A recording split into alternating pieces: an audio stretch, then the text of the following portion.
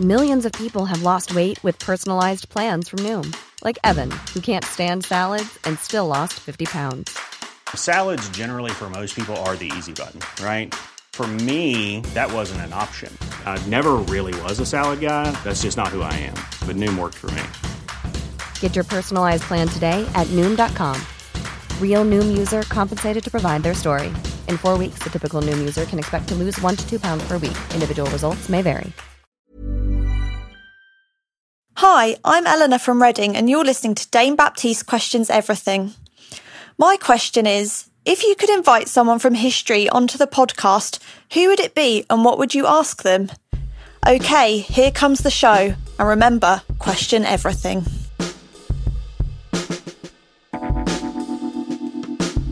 Hello, everybody, and welcome to Dame Baptiste Questions Everything, a podcast where myself, comedian, writer, and occasional actor Dame Baptiste, my producer friend Howard Cohen, aka The Hizzer. Oh, hello.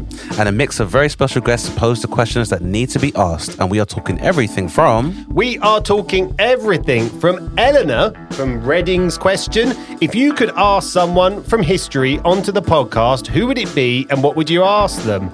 It's a good question. It's a good... You know what? Really, really good question. Yeah, it's tough. Jesus, probably quite high up on my list. And what's the beef? Would probably just be my... I keep it broad. I mean, he's got good beef. He's got serious beef. All watch me die. Yeah. And I died for you. I think, as cliche as the expected answer would be, it would be a Malcolm X, Martin Luther King type. And what it would be, what is your manifesto for the next 20, 30 years? Oh, man. Or just, what do you think about now? Well, I think I know what they think about now. Which is why I'd be like, what would you have done? Just to find out. But I mean, there's so many people, but I think that would be the first question. But then at the same time, I always say, like, I probably want to meet like an ancestor or a distant relative and kind of be like, I remember you saying that. What was it like? How's things going? But I think, there's some good answers for Eleanor. And thank you very much for your questions. Send us your questions in, guys. And suffice to say, on this show, we ask and answer all the questions, don't we, Dave? Absolutely. No question is too historic, too contemporary, and too futuristic. Any question you'd like. And if you do like the show, please rate and review on Apple Podcasts or follow us on Spotify and you'll never miss an episode. Or you can subscribe to us on Acast, the world's biggest podcast network, where you can hear all of the very special questions being asked and answered by our very special guests. With that being said, on today's show, our guest is a British actor, writer, director, and producer. He's one of the creators and stars of the BAFTA award-winning BBC comedy show The Revolution Will Be Televised. He co-created the ITV2 show Don't Hate the Players. And he also created the comedy show Revolting, which produced one of the most controversial sketches of all time, The Real Housewives of ISIS. And he has been a long-time friend and previous guest on the show. It is a pleasure to have him back. Please welcome the anarchic Jolyon Rubinstein. I'm anarchic. Yeah, I'm into it. It's good to be. It's good to be. How nice is it to be in the same room? I can see you. Nice. It's not a screen, guys. Listeners, I can't describe the joy I've got, and obviously this episode probably won't fill us full of joy given the times we live in. But at the same time, a misfortune shared is a misfortune spared, so we can all commiserate together. It's great to have you back, Jolyon. Oh man, it's so good to be back with a newer, more correct pronunciation of your name. Listen, if you're called Jolyon, it's just like, it's just the pain of daily life. Yeah. But my God, I mean, last time we spoke, we were deep in the middle of the pandemic. July 2020 is when I found it out. Wow. Yeah. Oh my goodness. So my sort of ability to sort of track time and when things were has been completely kaput since the pandemic. Yeah. I can't place things in the same Mate, way. I had a baby. Try that. No way. Congratulations. Yeah. He's nearly 2. That says everything about how fucked up time is. Yeah, man, that's wild. Howard raised the pandemic baby. Yeah. Man, I had a friend of mine who literally, I heard that she was pregnant, but I never saw her pregnant. She just suddenly had a baby. And it's like, that's not cool, man. Yeah. You want to see, especially, this is a close friend of mine. We've missed a lot. You want to see sort of going through those seismic life changes. We've missed a lot. On that basis, Jolyon, is there anybody from history in particular you'd like to speak to, and what would you ask them? Do you know what? That's a really interesting question, and I've been thinking a lot recently about one of my sort of bizarre ideas that I had in the middle of lockdown was to try to turn George Orwell's life into a limited series, and I'd be really fascinated to know his take on the current absolute fucking clusterfuck of a reality. Yeah. Particularly because in the research that I was doing, I came across an essay called The Lion and the Unicorn, which is basically an essay he wrote just at the beginning of World War II, where he tried to explain what it was for people who, generally would see themselves as pacifists and certainly anti-war, to get behind a national effort to fight fascism. And, with the current situation at the moment, I think that, that the relevancy of that is pretty stark. I mean, all the times right now are super Orwellian, so I imagine that conversation would begin with him saying, I'm not one to say I told you so. I literally wrote the book about this. I called it. I literally wrote the book on this stuff. It's so true, but no, it'd be great to kind of pick his brain. Do you know, on the subject of the lion and unicorn, that's the crest for... Is that the royal crest? I think it is. It's definitely kind of, I think it's it's a royal seal part of it. Because you've got the portcullis and then the lion and the unicorn on either side. And I say that because an acquaintance of mine who I imagine might be bordering towards anti-vaxxer, but nonetheless, he said that, it's interesting because that's the seal, because obviously a unicorn is a mythical creature. And obviously a lion not being native to the UK, but obviously the lion heart, etc. But he's kind of like, it shows you just how prepared we are to go along with mythology rather than reality as it appears on there. So, very interesting. It's probably time for a question, as the format of this show dictates, which, the format is always there to be broken, Dane, as we know. Absolutely. And we know, as you directly described Jolyon as being anarchic, we always invite him to not only be one of our more treasured guests on the podcast, but also having the privilege and the scope to subvert the normal format. Yeah, well, it's a big question, isn't it? Yeah. And the question is quite simply, is this World War III? Yeah. It's an uplifting one this week. It's an uplifting one. Do you know what? I'm trying to find this quote from The Lion and the Unicorn, because there's a couple of things that I think... before we talk about the geopolitical realities, what's taking place in Ukraine, the realities of the Russian position, which is that they are purging a country with the Jewish president of neo-Nazis, in their own words. There's some reflection I want to do on our character as Brits, I guess. Well, I mean, the Orwellian reference that you made at the start of the podcast is a good way to kind of be the jumping off point, because when we see these potential battle lines being drawn where the idea of having belligerents in a world war is concerned, they do seem to kind of parallel the superpowers that were described in the book 1984. And the kind of book within the book, which was the theories on oligarchical collectivism that the protagonist reads, which basically describes an alliance, or a Russo-Sino alliance between China and Russia against what would be the equivalent of NATO. And this... because we're airstrip one, aren't we? Pretty much. And we're not too far off. And it's 3 blocks continuously at war. Yeah. With no one really having a clue what's going on. No one winning, and everyone denying it. And the war effort providing justification for ongoing poverty, which we refer to as austerity, I would say. Yeah. And despite the fact that we are plunging further or regressing further into economic turmoil, we are seeing an increase in the proliferation of the military-industrial complex, which is just like I said in the book. Do you know what? It's so wild talking about that idea of the military-industrial complex, because I have 2 friends right now who are on the ground in Kyiv reporting from the war. One is a guy called Oz Kataji. He's quite a young, up-and-coming sort of war reporter. And the other is John Sweeney, who is a much older, much more sort of seasoned sort of veteran. And they're both sort of tenacious seekers of the truth, and I'd say they were nothing but critical of the current government. But something that's been a real shock to them is that actually right now in Kyiv and the surrounding area, Boris Johnson is incredibly popular with those people, because we supplied the Javelin anti-tank missiles, which have sort of, to some extent at the time of recording, halted some of the Russian advance. And apparently, even when they're firing off these javelins, they're like, "God save the Queen," which is the irony of it is so bizarre. Because obviously, again, at the time of recording, we've only let in 700 refugees at a time where over 2 million people have been off on the march, and a country that's half our size, Moldova, has taken in upwards of 250,000, and it really struck me. And the reason I want to read you this quote is because I think that what this is bringing up is the true nature of how we in Britain look at ourselves, how we view ourselves. Because let's be clear about this. We are a country that is the absolute hub of dirty money.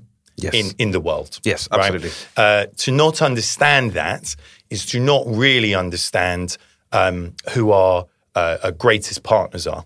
And it causes huge problems. So at the time of recording, there's a big conversation going on about the best way to hurt Russia is to stop being reliant on Russian gas.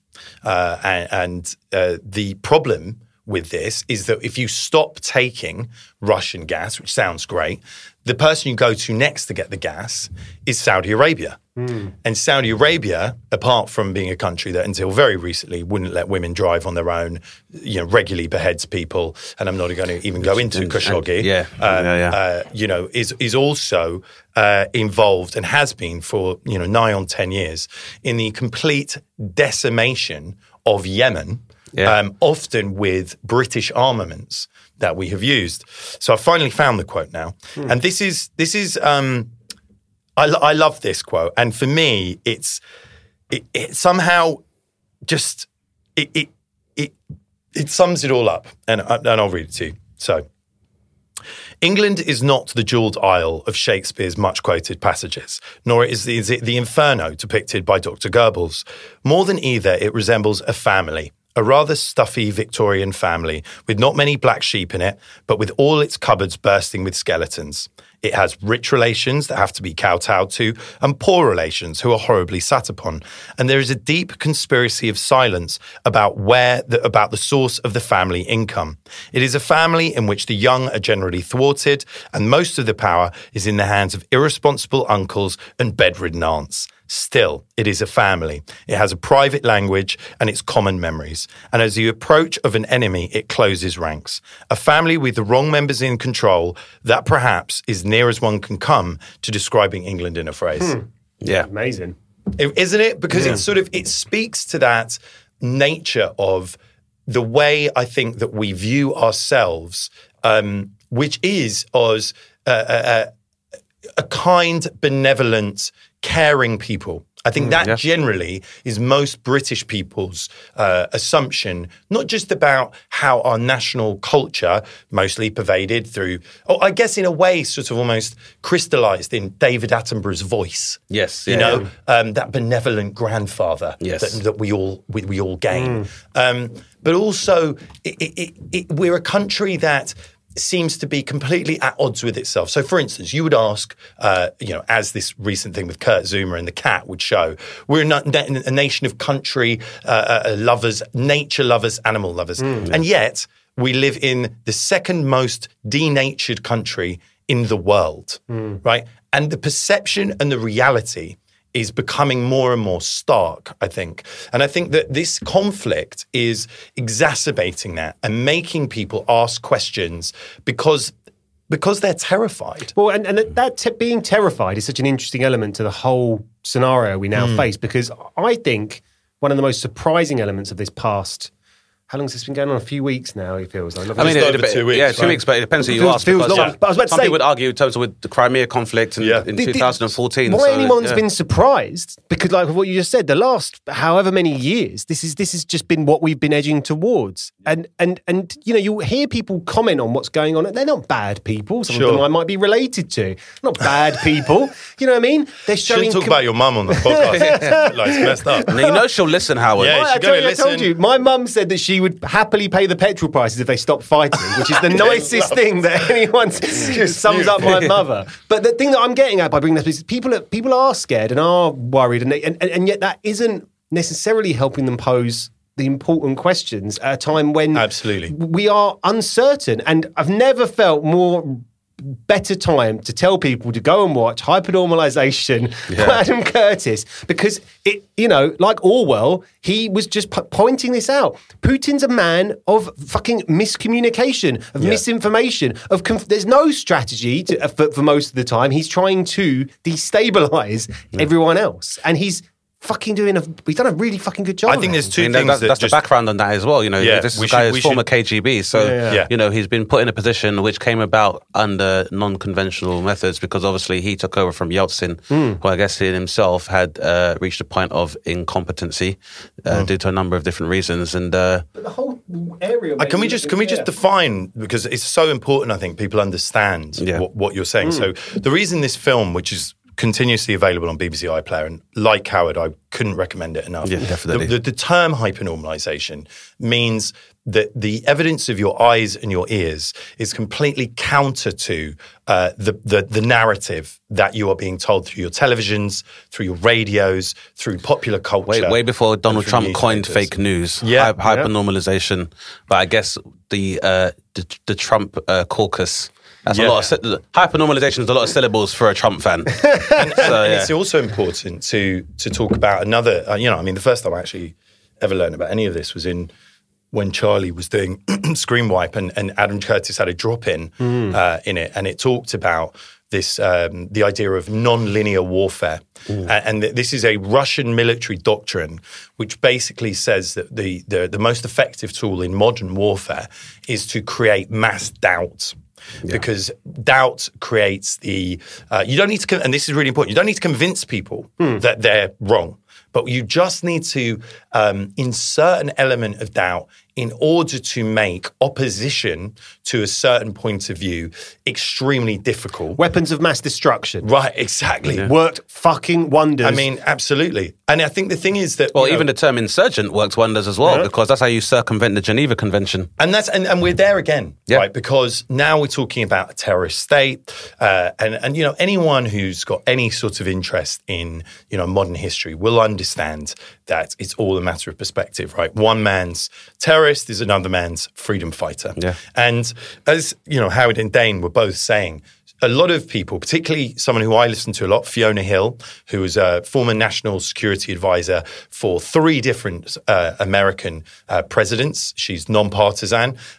She specializes in looking at the Baltic states, Russia, in particular. And her viewpoint is that, as Dane was saying, in 2014, there was an annexation of Crimea and also part of Ukraine to enable them to take Sevastopol, which is the deep water port in Ukraine, where the Russian fleet, their navy, can expand their power from. And, geography and politics is very, very important to sort of interlink, In 2014, Blair really sort of put his hand around Putin and said, look, let's not focus on the Crimea because we've got to fight Islamic extremism. And at that time, Fiona Hill posits, what began was a sort of acceptance of a different type of normality. She believes that in COVID, during the pandemic, Putin was absolutely terrified about his own legacy as well. Yeah. You've got to remember, this man has been in power for over 20 years. And in fact, last time we were on the podcast, we talked about that idea of the sort of fragility of democracy, right? Because of these 4-year election cycles. Whereas in China, they sit for 10 years. Putin, as I said, has been in power for over 20. And so you're looking at a plan that really has its roots in, the idea of an expansion of the Russian-speaking peoples way beyond the boundaries of the Soviet Union, really back towards sort of the Tsarist empires in the 16th and 17th century. Which I think he's stated he wants to kind of go back to, not in so many uncertain terms. But actually not even in that uncertain. I mean, he's made some sort of very broad overarching statements. The problem is, a lot of the time, if you're, for instance, like my parents, and you sort of listen to the Today program religiously, you very rarely get sort of such a sort of expansive look into what's taking place because it's all event-based, right? Yeah. So just on this part of it quickly, the reason that we were talking before about the Adam Curtis dropping on Charlie Brooker's show was because what he was talking about was the fact that nonlinear warfare demands that billions of pounds, rubles, and dollars are spent spreading disinformation. So even though there was never a link made directly between the Trump campaign and Russia, it's undeniable that what the Russian sort of bot armies and the sort of huge sort of targeted advertising was doing was trying to disorientate and create confusion within relatively homogenous groups. So what they do, for instance, in somewhere like Arizona, was they would actually spend money to push up onto your feed far-right sort of neo-Nazi stuff while simultaneously also pushing Black Lives Matter groups. Yeah. And that's the point. And in extreme narratives, specifically to present a more of a caricatured version of that ideology. Totally. Yeah. Just to drive that diametric opposition between those two exactly. ideologies even more. And the thing is that we are living in a time where, and I think this is absolutely anecdotal, right? I don't have any sort of hard data on this, but I believe that our generation and the generations below us are uniquely ill adapted for the concept of real conflict. And by real conflict, what we're talking about is not asymmetrical warfare, which is pretty much what's been going on since the Second World War. Asymmetrical warfare basically means I've got big fucking tanks and guns, and the other side have rocks and suicide bombers and nothing like the same kind of ordnance. It's like, I don't know if it was Ramesh or someone, tweeted this a while ago saying, or maybe it was even Ash Sarkar saying, in France, if everything that happened with Partygate had happened, there'd be riots on the streets. Yeah. In the UK, we just wait for Marina Hyde to publish her next column and go, yeah, suck it, you bastards. I shared it with my mum. It's a weird world that we're living in right now. We've had such a long time of like no conflict is that, we've almost been indoctrinated to the point whereby we see like that as defiance. Totally. And, I guess, France has a lot more of a revolutionary history in terms of deposing or like addressing cronyism, whereas here, it's Platinum Jubilee. So 100%. And the thing is that I'm...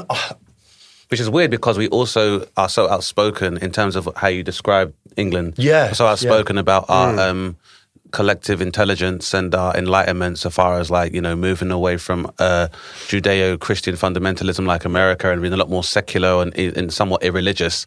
And yet we're one of the only people that tend to celebrate a functioning monarchy over most other European nations. We're also, if you look at it if you zoom out from the UK and you really look at what Britain is, it has two main industries, right? It has financial services and the arms industry. Pretty much. Yeah, and the arms industry, it's really important to understand that actually right now in 2022, as someone who has for years tried to highlight, for instance, what BAE Systems or Lockheed Martin have done in the UK, which, for instance, is if I'm making a plane, I will break up the supply chain to make sure that there are, I think, 654 seats in Parliament, and I will make sure that a piece of that supply chain is making, say, 3,000 jobs in one constituency, 4,000 in another, 2,000. So I'm literally saying I'll make the nuts here, the bolts there. And that means that it's extremely difficult for MPs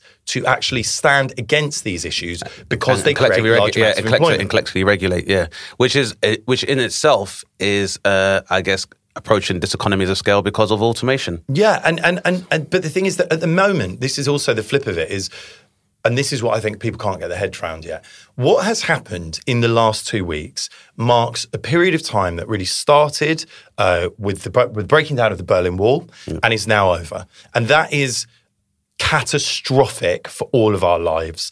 And I don't want to, I'm not trying to sort of fearmonger here, but I do think that inevitably this conflict that we're now watching, which ultimately is becoming a proxy war, where the Russians will be fighting in Ukraine against Ukrainian nationals and possibly people that come to fight, you know, people of conscience. Obviously, there's already talk that if you are a British serviceman and you go to Ukraine to fight, that you will not just face court-martial, but you will face corporal punishment because, sorry, not corporal punishment, not death, but like actual serious sanction. Because if a British combatant, if a NATO combatant is seen to be in the theatre of war, it's a declaration of war. It's a declaration of war, yeah. But it's bullshit, right? Because we're already supplying weapons that take down. We also already have a proxy war in Syria. Right. And well, this is really important, this Syrian point. So in 2014, when the Syrian conflict started, Ed Miliband in Parliament and Hilary Benn, who had like his moment, who's Tony Benn's son, made a fierce case for not involving Britain in another war in the Middle East. Now, as someone who went to every single anti-Iraq war demonstration that was possible, I understood why that was taking place. I don't think that was some kind of political grandstanding. But in retrospect, I wish we had gone in because I'm much closer now with, you know, we were talking before we started recording, Hassan Akkad, who's a Syrian activist, filmmaker. You can watch, you know, his quite extraordinary story unfold in the BBC documentary series Exodus, where he filmed his his crossings.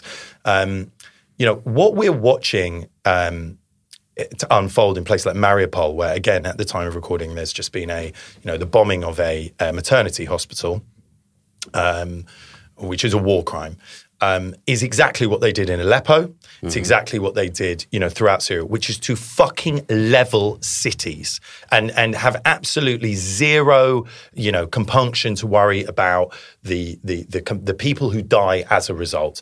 Now, you could see there's a population of 44 million people in Ukraine. You could easily see it get to up to 2 million people, I think. Yeah. But we will go in at some point. Oh, yeah, it's like whether we're drawn into it, you know, or we want to go in it. And the problem is that, you know, I see people like Owen Jones on Twitter, you know, various other people decrying people like James O'Brien on LBC for simply discussing exactly what we're discussing now, which is this a third world war? And they say immediately, well, third world war leads to nuclear Armageddon straight away, right? Now, I'm not saying that it does or it doesn't, right? Like I'm not, you know, again, Fiona Hill is very clear where she says that don't think that just because there's a rational basis for why Putin wouldn't do something, i.e.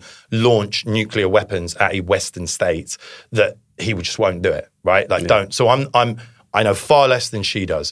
But I think what is inevitable is that what we're now watching is a recalibration of all the norms that we thought. So, for instance, 44% of the world's wheat was created in Ukraine. That is a staggering amount, right? Yeah. And we've already seen, you know, as I was saying earlier, there is we've got an issue with where do we get our gas from? Yeah. Right? It particularly affects America because they are so, I mean, it's not that bad in London, you can get the tube, but, you know, there are places in England, obviously, that are drastically affected by it. And definitely dependent on it in America. But we are reaching a sort of event horizon moment. You know, we really are walking into a new reality. So for someone who I think I'm considered generally to be culturally on the left, you know, I am not going to, you know, my great-great-grandparents, you know, came from Latvia. They escaped, you know, Nazi Germany. We're already watching a form of appeasement in as much as we are saying quite clearly, look, we do not want to irritate this man to the point where it's an act of war. But this is a utterly belligerent dictatorship that is not only prepared to crush the Russian economy, but is narrative. I mean, he rose to power after crushing the Russian economy. That's how oligarchs kind of rose into power. Like, very few people and former KGB people had free reign over access to the country's resources and were then able to export those at communist prices and realize their wealth in the first place. And once Putin returned to power, he was like, all right, I'm going to let you keep that money. I'm going to take back the fields and the gas pipelines and stuff so you can keep these billions, but I may call you when I need you. Well, he took half, remember? Yeah. So what happened was really, I can't remember the name, one of the largest oligarchs was essentially put in a cage, a literal cage on a show trial.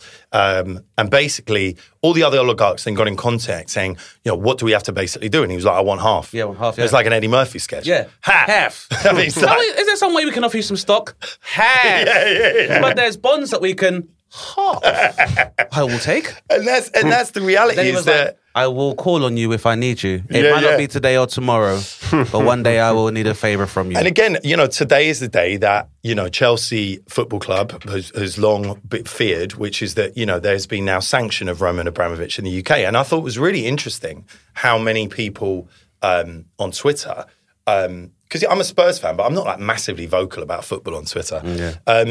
Were like, how can this possibly happen? Two are probably linked, just to let you know. But anyway, but the thing is that sports washing and the cultural entities with which this sort of dirty Russian money has sort of flooded into the UK. I mean, it changed the whole face of football, really. Totally, Because once oligarch, like after Abramovich, then it became like a point of vanity almost for oligarchs and other wealthy elite to have a football team just to and beyond Yeah. the kind of the scale of the business that football have Yeah, So got. the Qataris own Man City. Yeah. The Saudis have bought Newcastle. Yeah. Half of America owns half of the other clubs. Yeah. I mean, totally. And the thing is that it's very difficult because I think a lot of people, completely understandably, have gone into exactly what you were saying earlier, Howard, which is a position of fear. And as, they say in the fantastic movie Dune, fear is the mind killer, right?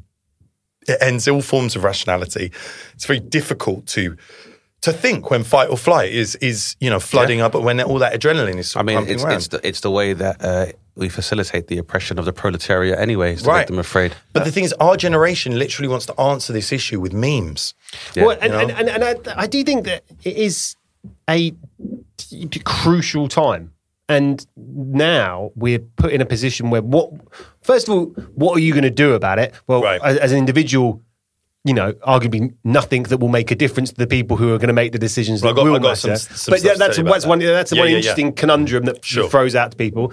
I also think it comes back to thing that me and Dane, hundreds of episodes in now, it's like, okay, like I'm going to tell you that I do not agree with Vladimir Putin, and I would say this ain't a good guy, right? That's like not a controversial opinion. But are you saying that we're the good guys? Right. I've got plenty of data to suggest that isn't the case. What is the thing about like conflict previously is that like human beings and how they are culturally, I guess, educated about. When you're ready to pop the question, the last thing you want to do is second guess the ring. At BlueNile.com, you can design a one-of-a-kind ring with the ease and convenience of shopping online. Choose your diamond and setting. When you find the one, you'll get it delivered right to your door. Go to BlueNile.com and use promo code LISTEN to get $50 off your purchase of $500 or more. That's code LISTEN at BlueNile.com for $50 off your purchase. BlueNile.com, code LISTEN. Burrow is a furniture company known for timeless design and thoughtful construction, and free shipping, and that extends to their outdoor collection. Their outdoor furniture is built to withstand the elements, featuring rust-proof stainless steel hardware, weather-ready teak, and quick-dry foam cushions. For Memorial Day, get 15% off your Burrow purchase at burrow.com/ACAST, and up to 25% off outdoor. That's up to 25% off outdoor furniture at burrow.com/ACAST. Conflict is that they see it in a very binary and almost kind of like this quasi-moralistic way where you have your white hats and your black hats. What you would think we'd have learned from a world war is that like it's a lot more blurred, those lines there. And I think now, post World War II, where we've seen the introduction of consumerism and globalization as well as like global capitalism, it's very hard to identify clear belligerents if their money and therefore influence has been able to travel across borders for like the better part of 3 generations. So now we're at a point now where, like you said, social consciousness and upheaval has been reduced to memes, which has probably been facilitated by the cyber warfare undertaken by, Russia and other nations. And us. And us as well, yeah. The whole capitalism thing is us really buying stuff. And, I myself personally became suspicious when we started recycling or rehashing war maxims like keep calm and carry on. Yeah. Like, why are you telling me to keep calm? What are you guys up to? It's so important what Howard's saying, though, because I really want to unpack a couple of things. So, okay. Absolutely, there's blood on our hands, right? There's no doubt, and anyone who has studied, there's a brilliant book if you want to look it up by a guy called William Bloom, who was a former CIA analyst, called American Military Interventions Since the Second World War. It blew my mind because you open the front cover, you look in the index, and pretty much from 1948 onwards, Greece was the first country whose election they tried to go into, Guatemala, Haiti, Operation Gladio, exactly, and then the list goes on and on. Pretty much all of Central America. Exactly, all of Central and South America. Realities of election rigging, actually working under the bonnet. My home country of Grenada was invaded in 1982 because of fears of communist and socialist influence. My dissertation at uni was how America caused 9/11, and basically it's that index that you're talking about. I mean, exactly, and similarly, when I was at Sussex, my dissertations were all on Islamic extremism and the war on terror, and you trace it back, and Russia was basically brought into Afghanistan in the same way that America was pulled into Vietnam by the Russians to sort of give them a bloody nose, and we basically spent a lot of money trying to enable something called MAC, which was essentially kind of like Facebook for Islamic extremists to connect all around the world to give them the opportunity. And that became Al-Qaeda, which means database. Which means base, yeah, exactly. And it's like, and I think that, it would be silly in any way to sort of put some sort of moral hierarchy on nation states. However, the whataboutery at the moment serves two purposes. So the first is this. It's absolutely right to call out the selective sympathy in the media, right? I find it absolutely bizarre that you can't describe a column of people moving through the Ukraine on trains without saying, oh, this is like Iraq, or this is like an African country. It doesn't matter. It's just a group of human beings fleeing for their lives from war. And that absolutely necessarily was called out particularly well by Trevor Noah, I think, on The Daily Show. But also, it's also important to say that, for instance... And sorry to cut you there, but because you can comment on that as well, because the amorality of quantifying people's humanity based on how they're moving or what region they're moving from or seeking refuge from is one thing. But to juxtapose that with the lack of awareness from media institutions about how recently Western Europe was involved in large-scale conflict. I know, it's wild, isn't it? Yeah, like the Yugoslav war was happening when Friends was out. Right, yeah. It's not that long ago. People were still rocking Rachel's haircut. Like the Spice Girls were out when Albania and Kosovo were breaking up. And so it's like, how it's not been how that selective long. Is your memory? How selective is your memory? But also, on I think one of the core ones, which is the issues between Israel and Palestine. I think it's undeniable that Western complicity in essentially creating an apartheid state where you have literally roads running through the occupied territories that are like motorways, and you look down and it is essentially a third world country that has been starved of all resources, starved of ability to connect to their own ports, all sorts of legitimacy taken away from anyone they elect. And I'm in no way in this podcast saying Hamas are great guys, but ultimately, you're looking at... Chicken and egg. But you're looking at these situations. Now, this is my point. These are all absolutely relevant to look at, but you've got to ask yourself at what point you decide to directly deal with the matter at hand. And I'm not saying these wars aren't going on right now. I'm not saying any of that. What I am saying is it's a new thing for a thermonuclear power to be attacking with armaments that are, extremely sophisticated and arguably as sophisticated as Western technology, although what seems to have happened with this, 40-mile column of armor that was moving towards Kyiv is that a lot of it's in really bad shape and there's so much corruption. They really didn't work out the supply situation. No, they really didn't. Not to laugh at the Russians, but I'm going to laugh at you. Really sort your food out when you're going on these wars. No, you should laugh at them because, we've all seen this before. This all precipitated into them attempting to try and have a functional conflict. Like I said, with the rise of oligarchs, we saw how resources were being taken out, even resources that are meant to, feed into, the military-industrial complex there. Not only that, you go see in the film Lord of War with totally. Nicolas It's exactly Cage. that. He's like, we could get loads of shit from Russia when the Soviet bloc ended there. So there's obviously been somebody who's been selling this stuff at the back. So much like corruption. these missiles and these MiGs have fallen off the back of a lorry. Yeah. So in terms of military ordnance, there's been the corruption has meant that nobody it's ever not been says to maintained. Putin, "You're not great." No, exactly. There's So not he's never really going any to, checks and never going balances, is there? Has anyone got any better missiles than us? No, they're great. But They're this fantastic. is the core point, right? Which is that we are now facing the genuine possibility of war with Russia, and war with Russia is, and I think this is the thing. It can't. I think also because I'm 40 years old. A lot of my friends have had kids in the last 3 or 4 years. They're so terrified about their kids' futures, and I understand that. I have huge sympathy with it. But the way to deal with it is not just to stick on the last series of Love Island. Yeah. That it's not to sort of just talk about or have the festivals you're going to do in the summer. This kind of distraction, you're just putting yourself in a position where you are making the cognitive dissonance in your own life between what is coming and where you are now so much more difficult to comprehend. As well is that a lot of the time, even our expression of how we perceive our reality, a lot of people don't understand the way we contextualize our views, whether they are socio-political. These are all post-war ideologies that arose out of people who had seen such humanitarian crises taking place over the course of this conflict. So they're like, there's not going to be no situation where I've gone and fought for England and come back and I don't have access to healthcare. That's why we have an NHS.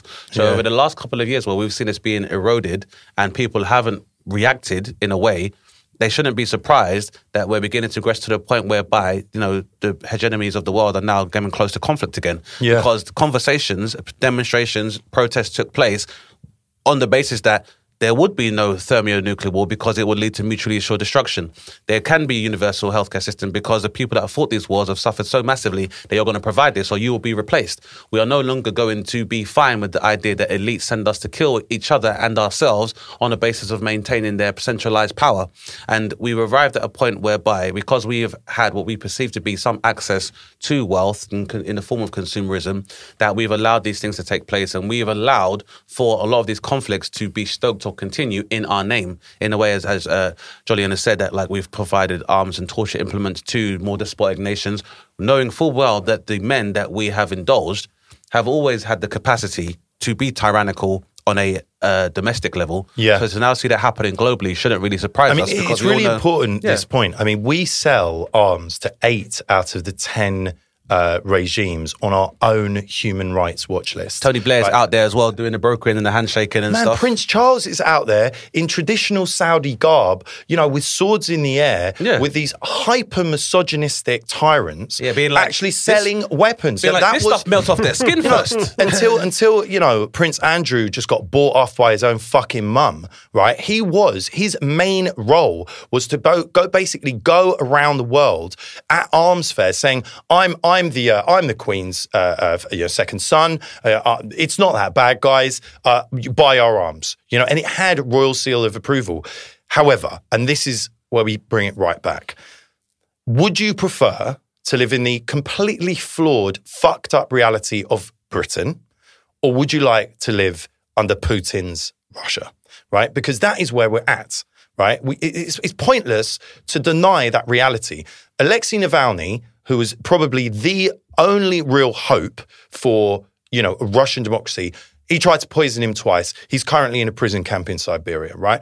We are recording a podcast in the UK. I have absolutely no doubt none of us will catch any flack from this, apart from a couple of trolls on Twitter. We're certainly not going to be sanctioned legally or our families' lives put in danger for expressing our own opinions. When Pussycat Dolls went up, not Pussycat Dolls, so Pussy Riot, went and actually spoke in a sort of, intensely political move, by performing in a Russian Orthodox church, they were put into prison. Putin's enemies are often, quite recently, 2 years ago, his name escapes me, shot in the head in Red Square, right? This is not the same regime. Not to mention the extrajudicial killings we've seen on British soil. Right, so why are we surprised at Salisbury poisoning and Novichok? Is it Andrei Lenchenko? That crawled into a duffel bag and killed himself? This is what I mean. And the thing is that what really fucks me off at the moment on Twitter is I sort of go, Jesus Christ, these people are so naive. Because I am glad that we live in a country where we can expressed dissent. And I believe that our generation is leading the way, really the podcast generation, right? Yeah. Of saying, look, alternative media is valid. You know, you get to a point by the time that we're all 60 where our political persuasions are going to be far more liberal than they have ever been in the history of this country. Our democracy is massively flawed, and we could talk about first past the post. We did that last time, didn't we? We talked about the whole situation. Of course, there are serious issues. However, we do not live in tyrannical dictatorship. And to equate Russian culture currently under Putin to British culture in the realities and you know, post-Brexit world is both grossly offensive and deeply naive. So if it comes to a fucking toe for toe where you're going, which side do you pick? And I'm sorry, but I'm really starting to feel like, you know, that is not impossible anymore. You know, it only takes, just because I want to clarify this for people, there are 44 signatories of the NATO, or no, I believe actually 44 signatories within NATO. If one Russian boot goes onto the soil of one signatory, then Article 8 of the NATO treaty states that an attack on one all of us is an attack on all, right? And the thing is, you've got to ask yourself, how are you mentally preparing yourself for this coming reality? Because let's hope, and this is fucked to say it like this, really fucked up. You need to understand, I'm more than receptive to what you're saying. No, I know, man. And I've never, and not, I mean, I'll be honest, there's probably an element of me, maybe as a comic, and there's probably an element of nihilism and Schadenfreude where I'm kind of like, I mean, this is what been coming. And, you know, on the subject of the treatment of sub-Saharan Africans and Arabs and non-white people throughout this conflict, really, for me, speaks to the fact that I'm like, the behavior of these people doesn't surprise me. No, sure. So World War III is not off the table as far as I'm aware. But white supremacy has been so, I mean, not just in the media and in the treatment of, Black Africans, particularly in Ukraine, you know, the abundant racism they faced in terms of leaving the country. We've already talked about the selective sympathy for, say, you know, a Ukrainian refugee versus a Syrian or a Palestinian one. But the point is that, you know, I take no pleasure in saying that I hope the conflict is contained within the Ukraine. Yeah. Right? And I really do. Because, one, I really don't think we're ready. And a lot of analysts say that the reason that Putin has taken this moment, this opportunity to make his move is because the West is more fractured than it's ever been. And you only need to look at Tucker Carlson or Donald Trump or most of Fox News output to understand that Rupert Murdoch's biggest American media supplier is constantly stating that Russia actually has a point, that actually it's not that bad that they've gone into Ukraine, that it's fair enough, and that actually they should be supported. We have an election in America in 2024, and it's quite likely that Donald Trump will retake the White House. You know, we are really on the crest of an entire new reality. And, you know, I'm certainly not ready for it, but I fear a lot for my Love Island crew. You know, I genuinely do. I mean, they're already teetering on the edge as it is, just from the isolation of 2 years in a pandemic. And I don't think we're ready. But I think that's the thing, is that a large part of the level of escalation in this conflict has been facilitated by our relative indifference in the West. People are so scared of actually saying, fuck, what does this mean? Yeah. And quantifying like how they can deal with it. So on that point about how you can deal with it, please follow Help Refugees, which is Choose Love. Yep. They have a huge amount of information on their website about, one, how you can donate anything from sleeping bags to sanitary products, to warm clothes, or they can help you get to places, for instance, in Poland, where there is a huge flood of people. And at the moment, a good friend of mine, Alice Ady, photographer, has literally just come back, said, you know, imagine like the Tesco's at Brent Cross, you know, one of those mega Tesco's. And the entire thing, every aisle is just people in sleeping bags, and they're desperate for manpower. And people are going and doing this. There is stuff actively you can do. And, you know, something I have huge faith in is you know, Brexit, whatever, but like, I do have faith in the British public. I do believe that we rise to the challenge when it comes to I think most people can reclaim their humanitarian faculties if we try to just migrate some of these conversations away from social media and outside of the lens of capitalist interests. And, you know, the example being in terms of Brexit, I had a lot of trepidation about doing a national tour. Yeah. But I found that most people are quite moderate in their views, and you don't really see people sitting at really extreme ends of the political spectrum. And if they are, those kind of people aren't the kind of people that go to comedy shows or really are patrons of anything. How have you been finding it recently, in the last couple of weeks? To be honest, myself personally, Julian, my narrative is we have a lot of similarities. So for me, there's no real rebuttal or reaction that I think is going to be any more grave or any more significant than the narrative from people like yourself who are actually talking about what's happening and trying to, give people, a sense of foreboding to prevent this from happening. But the thing I was going to throw up as we kind of reach towards the kind of end of this show is to think about if, and I agree with you, mate, I'm not here to support Putin. Oh, of course, right, of course. But what do I stand for? Yeah, well, that's a really good question. And that is, and I'll throw that open to you guys for this final bit of the show. Howard, this is my theory that everything that's been said has been valid. And so, as I've said to you before, and we've discussed many times, Howard, I truly believe if we are on the cusp of another global scale conflict, what will be the after effect of that, should we survive, will be a redrafting of our socio-political structure. The left and the right wings, those have emerged post-World War II, but they may not be enough to really quantify the disposition of humanity following another large-scale conflict. There's other elements of our reality now that we will have to take into account when we begin to form our political or ideological views.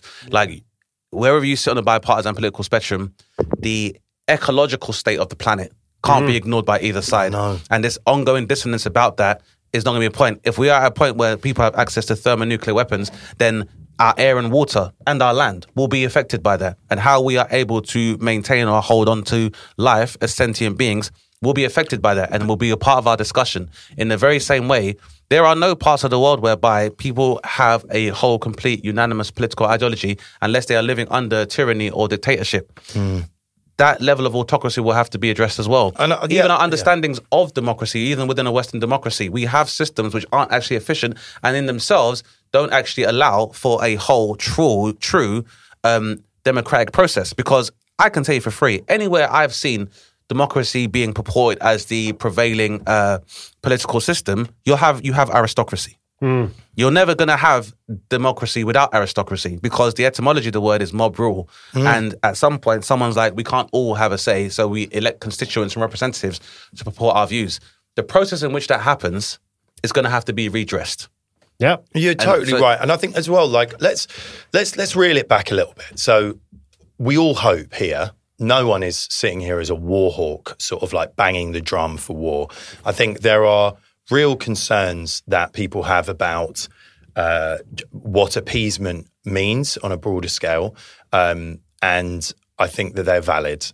But I also think that even if the conflict stays totally contained in the Ukraine, the economic levers that have been pulled, which we really probably won't start feeling for another 3 or 4 months, will have seismic effects on society. President Zelensky was a satirist. He was someone who was standing up and you can see the videos. He said some pretty abhorrent things in his stand-up, things about Jewish people, things about gay people, things about, the realities of being a sort of American client state. Certainly not perfect in any way. But it is interesting to me that the moral leadership that seems to have sort of been imbued by someone essentially standing up to a bully is something that I think is going to echo through our society as well.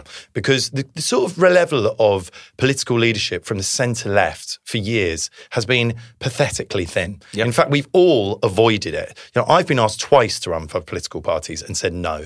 And it's the first time recently I thought, this is so fucked up. We've got to start where you don't have a choice. It's starting to be something we've got to start talking because, Keith Starmer, right, basically hiding in the sort of, the robes of Priti Patel, sort of saying very salient things, but not actually calling for massive change to the immigration policy, because of the radicalisation of the British population by people like Nigel Farage, dragging constantly the idea that, it was only last summer that there were literally people coming over here in boats and reporters on boats going, where are you from? Yeah. Where are you from? Like animals in a zoo, right? And the thing is, I believe that there is some sort of cracking of that orthodoxy that's taking place where people are going, oh my God, a refugee isn't just a brown person. It's someone who is actually fleeing a war. And yeah, and you know, and it's weird how we were able to move away from that perception. And make being a black or brown economic migrant or refugee, or conflate that whole thing together. So, and as we talked about a lot during the Black Lives Matter, sort of after the lynching of George Floyd, you know, like it's undoubted that, you know, racism lies at a lot of the core of inaction on certain issues. Yeah. When Howard says, like, what do we stand for? I think we stand for very simple things, right? Free healthcare, right? Yeah. Universal human rights, meaning every human being. And a sort of a reality where there has got to be some kind of acknowledgement that the capitalist system is just zeros and ones. And actually, you can delete a lot of zeros and ones. You can enter it, as we talked about last time on the podcast. Yeah. You know, a tree is an oxygen provider, right? At the minute, its only value is when it's chopped down, right? It's not like it doesn't have a value of being, for instance, the Amazon, the biggest carbon sink, in the world, or, you know, a cleaner ocean, again, as a carbon sink. There are radical things that could take place. But in the short term, I really believe that, and I think I'm a pacifist, really, right? Like I've always advocated for resistance to oppression, essentially. But we're now getting to a point where, you know, I can see myself already starting to feel a sort of a necessary cognitive leap towards active protection of people rather than simple passivism because of what you're facing. And that, in a way, ties right back to this whole, you know, George Orwell, The Lion and the Unicorn. If you just go online, by the way, if you just Google Orwell plus Lion and the Unicorn, you can just read the essay. It's all free. It's very instructive because this conversation has been had in our society, you know, many times before because, you know, believe it or not, at the dawn of the Second World War, a vast majority of the population didn't want to believe it. Didn't want to think this is what's going on. Yeah. You know, but... Well, even when people reflect on, you know, the Holocaust, a lot of people don't understand that it went on... It was able to carry on because people were like, they wouldn't be doing that. Yeah. That was people's attitudes towards it initially taking place, including Winston Churchill took quite a laissez-faire approach. Well, I mean, there's a lot of evidence that even when they did come aware of it, they didn't really think of fuck until someone actually got a camera inside Belsen and a camera inside Auschwitz, and the pictures were so horrific that they simply had to act. And this is the problem at the minute with Boris Johnson and with the Conservative government is, you know, I find it remarkable, and I'm going to applaud them actually for supplying battlefield weapons. It's very rare. I celebrate. Stuck in your throat a little bit there. That being said, it's like, you know, I mean... The man's... It's weapons. That's their forte. Exactly. It's not like they're looking at the moral things like... Yeah. Looks like an invoice to me. So let's do what we do. Those things good. It's almost like when you get freebies from someone online. It's more of a broken clock is right twice a day kind of thing. It's like when you sign up to one of those things online, you know it's going to take the money out every month, but for the first month it's free. But I think that, like, you know, what we're looking at is, you know, a change in the orthodoxy. And I don't think that, you know, protecting the very strange trifle or, you know, partly, realized version of liberal democracy that we have in this country that Ukraine tried to, you know, emulate. Of course, America was trying to push their self-interest by, you know, expanding NATO into places like, you know, Lithuania, Latvia, and countries, you know, in the surrounding region. You're probably right. You know, NATO expansion wasn't the best idea, but we are where we fucking are. Yeah. And that is the reality. And I think that people need to kind of, you know, take a very, very deep breath, you know, hold their loved ones, but also say, you know, like, we want to protect what we have. And, you know, it's very strange for me. I was thinking on the way up here, thinking, how much am I prepared to acknowledge my own feeling that we are now in a different time and I need to adjust my own beliefs to say that I can't see myself flying to Ukraine, taking up arms right now, right? I'm too much of a pussy, right? But at the same That time, doesn't make you a pussy. No, but because you know don't what I'm wanna saying. hurt Right? I people. just don't want to. Also, you've had no basic military training. I'm not really- it's not really your shooting skills. guns. Yeah, exactly. Not a good idea. Yeah. Right. But It's not what we didn't put that in your bio. That you had those skills. Good at shooting So, guns. yeah. But I do think that, these are uncertain times, and I think whataboutery about it all, but what about over there? It just misses. It means that you can take yourself away from the key point, right? Which is, right now, we are facing something we have never faced.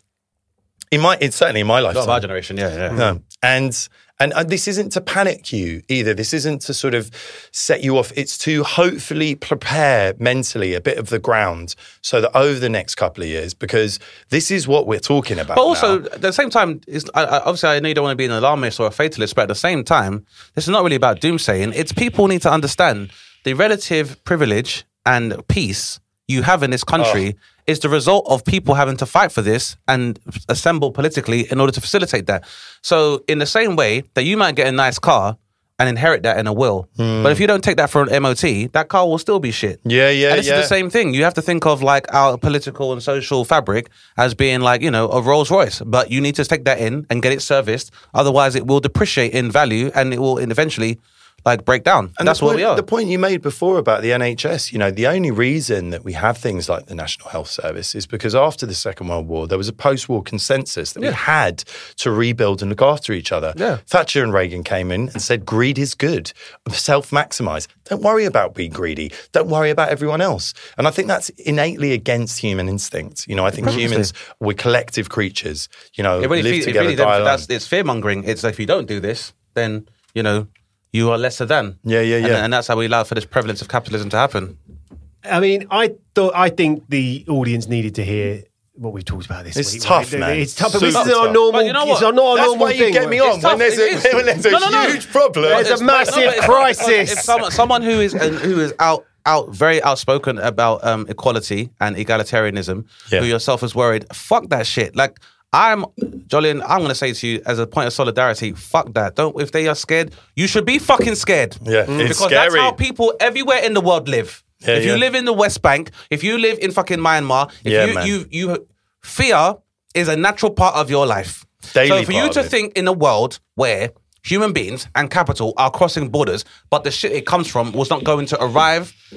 Malcolm X said chicken's coming home to roost. Yeah. And he was maligned by everyone for it, Totally. including the Nation of Islam. But it's the same principle again. This shit we do around the world, like selling weapons, to think that's not going to come back and bite you in the ass, then you were naive. So now it's time to fucking wake up. When you go to fucking festivals or you're in your liberal spaces and you're sniffing coke, people die. Where so does you it can come sniff from, coke. Where does it come motherfucker? from, motherfucker? The same way, when you was enjoying polenta and causing hyperinflation of the Romanian economy, you lot didn't care. When you're eating avocados and Peru is being fucked over, you didn't care. You know what? We It don't can only talk go for enough so about long. polenta, do we? We don't Right. talk about polenta still. Next episode. But all it is, but this is what I mean. Polenta special. But you live in a world now where you can get fruits that aren't native to this country year round. There has been implications for this shit for years. Yeah. So to suppose that you can continue to enjoy this privilege without having to pay up for it, that's really dissonance. So I think it's been great having you on the podcast and providing more clarification to this.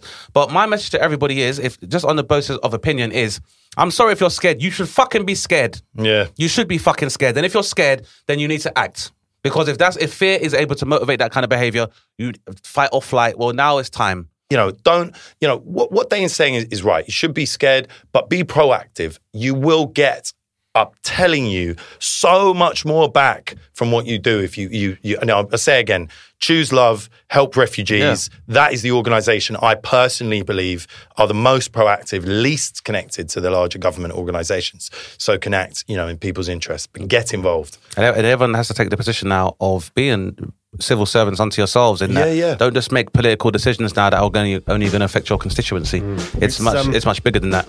So it's been a great, different episode, Dane? And it's tough, isn't it? I bet fucking Dara O'Brien was a bit lighter-hearted than this, wasn't he? Not necessarily. Dara was having a bit more. Not necessarily, because he was asking, because Dara was just asking about like why we don't like new things, and he makes a very valid point. We have experienced a lot of what I would call political and social inertia here, where we're not trying to move the thing forward. Oh my God, that's so. We could link together almost all 150 episodes. That's so interesting, isn't it? Because that is really at the core of it. You know, we are so stuck in believing that it's our God-given right to just basically sit and watch Netflix and order a Deliveroo, that the idea that actually that what we saw in those history books might become a reality now, and that's, it's not a given. You know, to the listeners, from keep thinking, keep questioning, and relax. Keep questioning everything, listeners. That's what we're here for. Keep questioning everything. That's how we come up with new ideas. Yeah, totally. And that's how ideology is formed. Thank you so much for having me on. No, always a pleasure, man. And I'm sure I speak for most of us when I say peace. Peace. You've been listening to Dane Baptiste Questions Everything, hosted by Dane Baptiste. For more from Dane, go to danebaptiste.co.uk or follow him on Twitter at DaneBapTweets or Instagram at DaneSnapTeast. Our guest was Jolyon Rubinstein. You can follow Jolyon on Twitter and Instagram at JolyonRubs. The show is produced by me, Howard Cohen. Follow me on Twitter and Instagram at The Howard Cohen. The show is mixed and mastered by Audio Culture. You can follow Audio Culture on Instagram at WeAreAudioCulture. Please rate and review the show on Apple Podcasts or wherever you listen to us. You can find us on Twitter and Instagram at DBQE Podcast. Thanks for listening, guys, and remember, question everything.